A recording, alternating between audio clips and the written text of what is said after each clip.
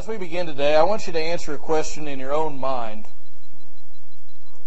How big is your God?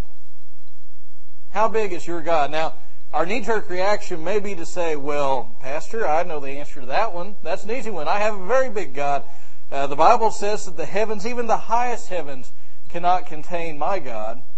And that's all well and good. That's an accurate biblical answer. It's also kind of a Sunday school answer.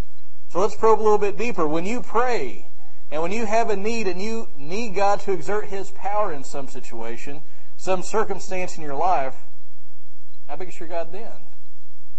If we're honest, most of us have a very small God. That's not to say that the God of the Bible is small or that He's weak, but rather that our idea of God, our conception of God, is quite small. To use the popular lingo of the day, we've put God in a box. And it's a very small box indeed. And while we may be able to give an orthodox answer about God's omniscience, about God's omnipresence, about His immense power, our actions show that our true understanding of God is really quite different. And actually, it's quite deficient most of the time. So today I want to talk to you about unlimiting God. Unlimiting God. We'll be in the Old Testament book of 2 Kings again. We'll be in 2 Kings chapter 4. We're going to pick up in verse 1. 2 Kings chapter 4 and verse 1. Our passage today is really pretty well known. It involves a poor widow who's about to lose everything that she has, including her children. And that's all due to debt that her family is in. And this woman has hit rock bottom, and so she comes to the prophet Elisha. You remember we looked at a couple weeks ago, Elijah had been taken up into heaven. Elisha is his successor. And so she comes to Elisha to tell him her need. And it's in this context that we find today's lessons. So look, if you would, at 2 Kings chapter 4 in verse 1. Now a certain woman of the wives of the sons of the prophets cried out to Elisha, "Your servant my husband is dead, and you know that your servant feared the Lord, and the creditors come to take my 2 children to be his slaves." Elisha said to her, "What shall I do for you? Tell me, what do you have in the house?" And she said, "Your maidservant has nothing in the house except a jar of oil." Then he said, "Go, borrow vessels at large for yourself from all your neighbors, even empty vessels. Do not get a few. And you shall go in and shut the door behind you and your sons, and pour out into all these vessels, and you shall set aside what is full." So she went from him and shut the door behind her and her sons. They were bringing the vessels to her, and she poured.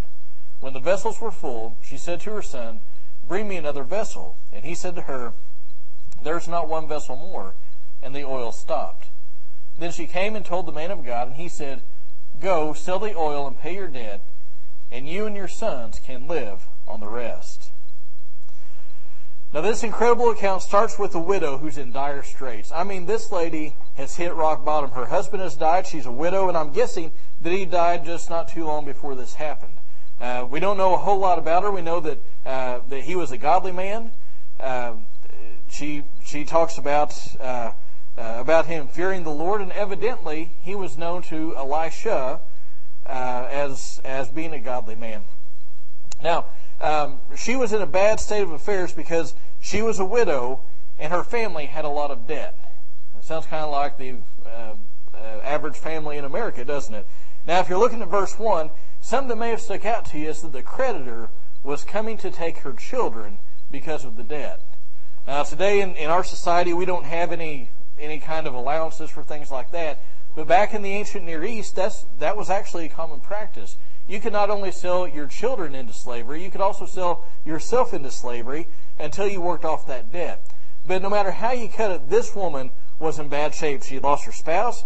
She was getting ready to lose her kids. She's getting ready to lose everything that she had. She didn't have any way to make any money, and they'd evidently exhausted all the savings they had. So this woman was in a crisis. And the great thing is that God will use those times of crisis to help us know Him and His character. And haven't you noticed in your own life, whenever you've come to a crisis point, that God will stretch you? He will use those things to mold you and to shape you. And in the end, even though it's very unpleasant going through it, in the end we end up knowing God and His love and His care in a whole new way that we never knew before. Now, before, maybe we could have given a good church answer and said, yes, God loves us, He cares for us. But but it's after we've gone through those times of crisis that we know by experience. And we all face those times in life. And I want to encourage you, if you've gone through those times of crisis, don't keep those things to yourself. The Bible says in 2 Corinthians chapter 1 and verses 3 and 4, "Blessed be the God and Father of our Lord Jesus Christ, the Father of mercies and the God of all comfort, who comforts us in all our affliction," and we're all good with that, but he says He comforts us in all our afflictions so that we will be able to comfort those who are in any affliction with the comfort with which we ourselves are comforted by God. In other words, part of what God wants you to do as you go through times of crisis, part of what He wants you to do is take that knowledge that you've gained about Him and about His character and use that to minister to somebody else who's going through a bad time. And if you'll do that, you'll be amazed at the number of people that you'll cross paths with that are going through something similar to what you've gone through. You'll be amazed at how you can minister to those people, how many conversations will start where you can talk about what God has done in your life. So in other words, don't waste the pain that you've gone through. God will use crisis points in our lives. But I want to move on into the heart of the passage about unlimiting God. And there are two truths in here that I want you to see. The first truth is that faith is essential to seeing God work. Faith is essential to seeing God work. Now, we've sung about faith this morning. Where do we see it in our passage today? Well, really, it starts right there in verse 1. And it runs throughout the whole passage. This widow knew that the only one who could help her was God. And that's why she went to God's man. She went to His representative, the prophet Elisha. We see it in her obedience. She had a desperate need that's highlighted in verse 2. What does Elisha say? He says, "What do you need?" She needs some money. And he says, "Well, what do you have?" She says, "I don't have squat." That's my paraphrase. "I don't have anything except for a little bit of oil in a flask, in a jar." And so this need is highlighted. And so what does he do? He says, "You go and you borrow all the jugs you can. Get all the jugs that you can. And what's going to happen is you'll start pouring that oil out." And he tells her exactly what's going to happen. And as they get full, you set them aside. He tells her beforehand, before she gets the first jug, the miracle that's going to happen. Now I just wonder, if that was me, what I would have thought. If it was you, what would you have thought? If somebody told you, you take this little jar of oil, and you're going to fill up a whole bunch of jugs with that oil, what would you have thought? I probably would have been saying, "Okay, what's choice number 2? What else can we do to make me some money? Because this isn't going to cut it." But this woman had a great faith. And if you want to see God work in your life, you have to have faith. Because what does the Bible say? Without faith, it's impossible to please God. Jesus said anything is possible to him that believes. He says if you have faith the size of a mustard seed, you can say to this mountain. You remember what he says? He said if you have the faith the size of a mustard seed, you can say to this mountain, "Be cast into the sea," and it'll happen. He says that at one time he healed somebody, and he said, "So be it according to your faith." Over and over and over again, we see this truth in Scripture. You must have faith. You say, "Okay, well, what is faith?" Well, faith is not a force. Faith is not what we usually term it as. Faith is not a hope. So if you say, "Boy, I sure hope God does this," that's not faith. If you say, "I sure want God to do this," that's not faith. Faith is a trust that God will do something. See, it's not just believing that He's able to do it. That's an aspect of faith. But faith is actually believing that God will do something. The second truth I want you to see in this section is that God is a limitless God. God is limitless. Notice that He took this little flask, this little jar of oil, and He multiplied it, and filled jug after jug after jug. Now, we don't know how many jugs were filled, but when did the oil stop? After they ran out of jugs to put it in. Now, you could see the measure of this woman's faith in the number of jugs that she got. And as I thought about that, I just wondered how many jugs I would have gathered. How big would my faith have been? Would I have gotten just a gallon jug? Would I have gotten a 50-gallon drum? I mean, how many jugs would I have gotten? I believe if they would have had 1,000 jugs, God would have filled them all. Why? Because He's limitless. What's the Bible say that in the New Testament? In Ephesians 3, Paul says, God can do abundantly more than we could ever think or ask. Now you think about that sentence. He's able to do abundantly more than you can ever even imagine. I've got a pretty big imagination. I can imagine all sorts of things. And to think that God can do far more than anything I can even come up with, I mean, that's a pretty incredible thought. God is a limitless God. And so I have this truth. God is limitless. But then I look in the mirror. I look at the lives of those around me. I look at the American church. I look at New Hope. And I say, God's limitless, but we live such limited Christian lives. Our churches are limited. Our walks with God are limited. Why? Well, just like with this woman, the limit isn't on God's end. Where's the limit? It's with us. It's with us. The problem isn't with God. It's with us. The oil didn't run out. The jugs to put it in, ran out. I like the way Matthew Henry put it. He said, it's our faith that fails, not God's promise. It's our faith that fails, not God's promise. I thought that was just a good summary. Now, I heard or I read a story this week in this connection, and I really wish I could remember where I read it, so I give the person credit, but I can't remember where it is, so you'll just get the story, I guess. This was these two men that were out fishing in a boat. They were casting their lines out, and they were catching fish like crazy, and one guy, he'd reel in a fish, and he'd pull out a ruler. If it was longer than a foot, he'd throw it back in. All the small ones he'd keep. The big ones he'd throw back in. He just kept fishing, and fish after fish. He'd measure, keep it. Measure, throw it back. And his friend just kept looking at him. He said, he finally said, you know what? I just can't handle it anymore. Please, what are you doing? I've never seen behavior like this from a fisherman. You're keeping all the small fish and throwing away all the big ones. Why are you doing that? The man said, oh, I throw the big ones back because I only have an 8-inch pan. Rather than get a bigger pan, he was just throwing back all the big fish. And I heard that story, I read that story, and I became convinced that that's an apt description for a lot of churches. That's an apt description for most Christians. God has some big fish to fry, but we settle for the little things because we don't want to get a bigger pan. We just want to keep our 8-inch fry pan instead of just getting a bigger pan and frying the bigger fish. So, how do we limit God? Why is it that we have a need in our lives and sometimes it just seems like God doesn't come through? Why is that? Well, the Bible tells us numerous ways that we do it. James says, you have not because you ask not. Part of the reason that sometimes God doesn't work is we never include Him in on the whole situation. We say, well, I'll just take care of this one, hope God blesses it. We don't ever actually ask Him. We don't pray about it. Sometimes, James says, we ask amiss. We ask with the wrong motive. We say, God, boy, please give me a raise this year at work. Now, why are we wanting a raise? Are we wanting it so we can further God's kingdom, so we can give more money to missions, so we can do all these different things? No. We want it because our neighbor has a new car and we want one to match. We want to keep up with the Joneses. Sometimes we ask outside the will of God. We say, God, I really want you to do this. And then it doesn't happen. We say, well, God just must not answer prayer. Well, maybe it's just not in His will, at least not for that time. Just like a good father will not give his child something that will harm them, God's not going to do that to us. If you ask Him for a fish, He's not going to give you a snake. Listen, we have a very limited point of view. We can't see past the end of our noses. And we don't see the whole picture. We don't know what's going to harm us. We don't know what we're ready for. But God does. You think back to the book of Exodus.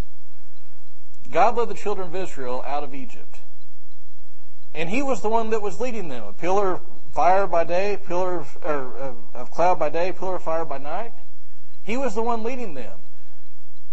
But if you'll read the text carefully, He didn't lead them in a straight path. He led them kind of in circles, all over the desert.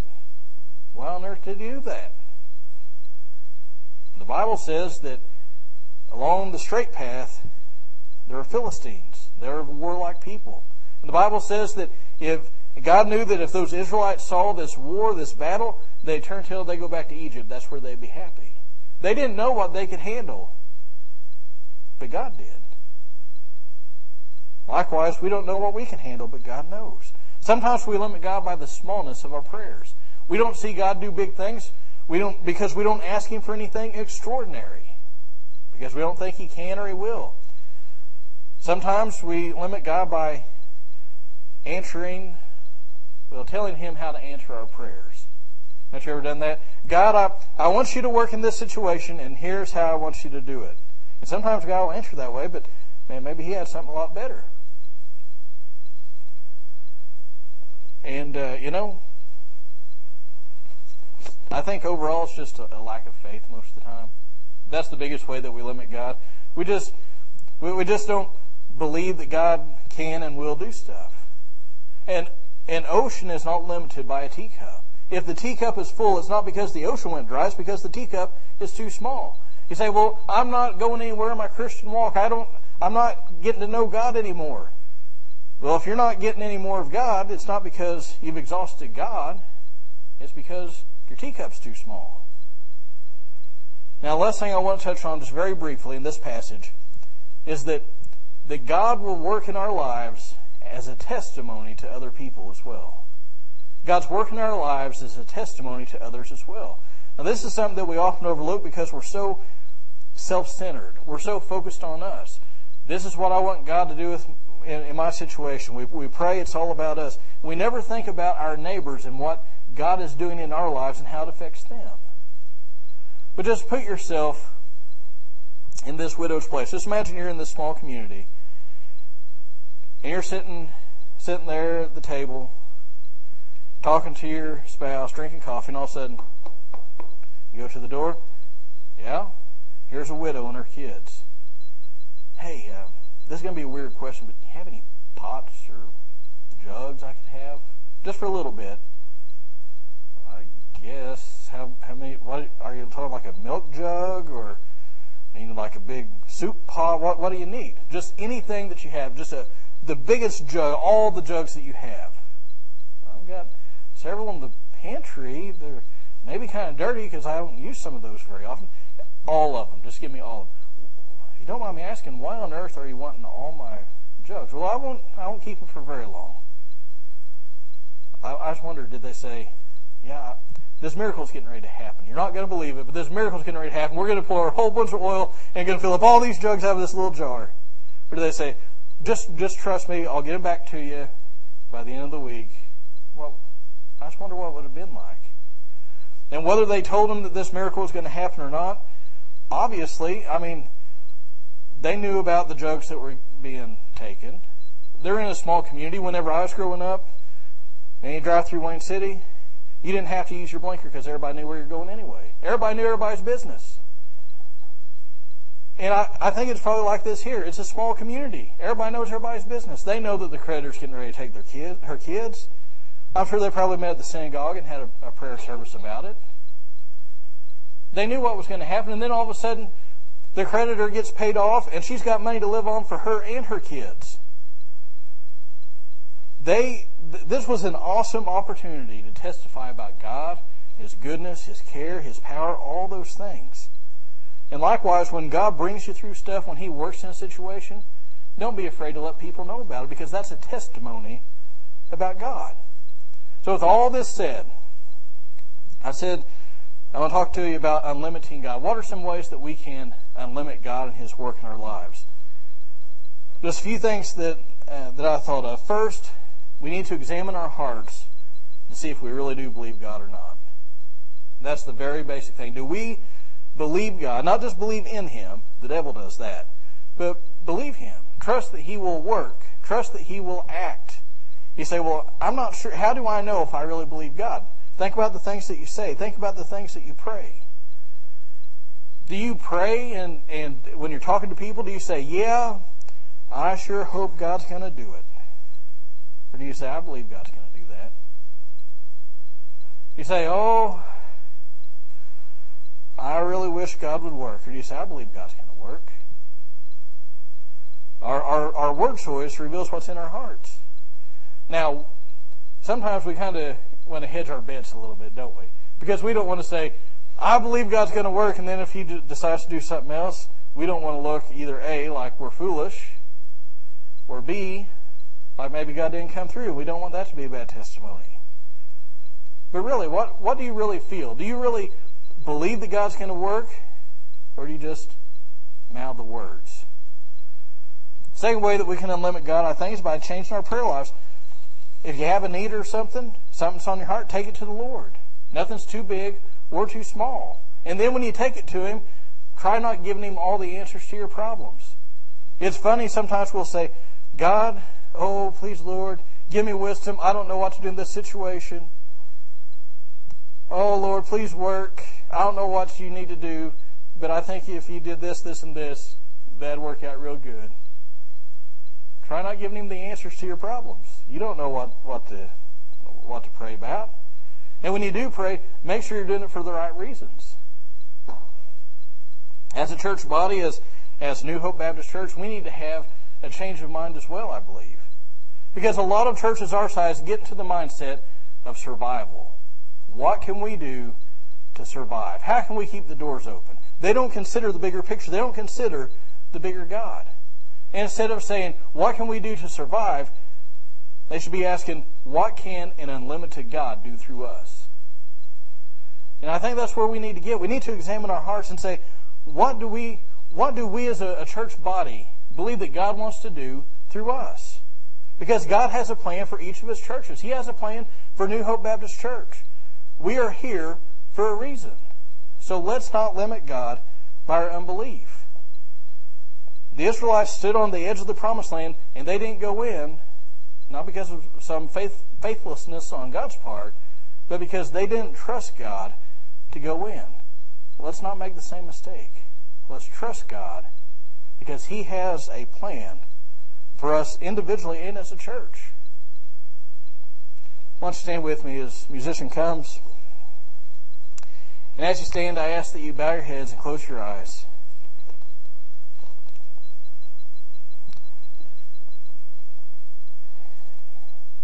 And nobody looking around, I just want you to examine your own heart. What is your level of faith?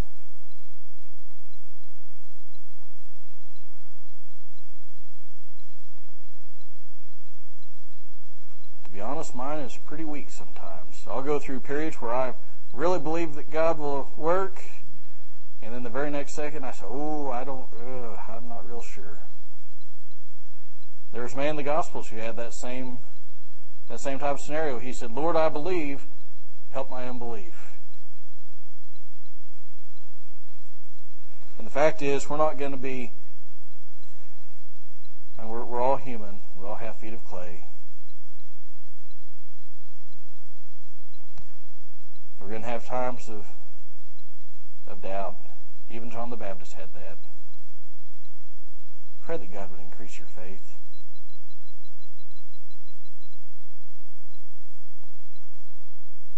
What do you think God wants to do here at church? I don't know about you, but I'm not content just with the day-to-day mediocre status quo. I want God to do something here. I believe He wants to do something here.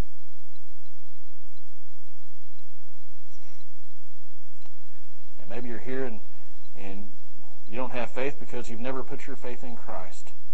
You've never trusted Him alone for salvation. Today you can do that. That's the only way that any of us can get to heaven. You, me, or anybody else. All who call upon the name of the Lord shall be saved.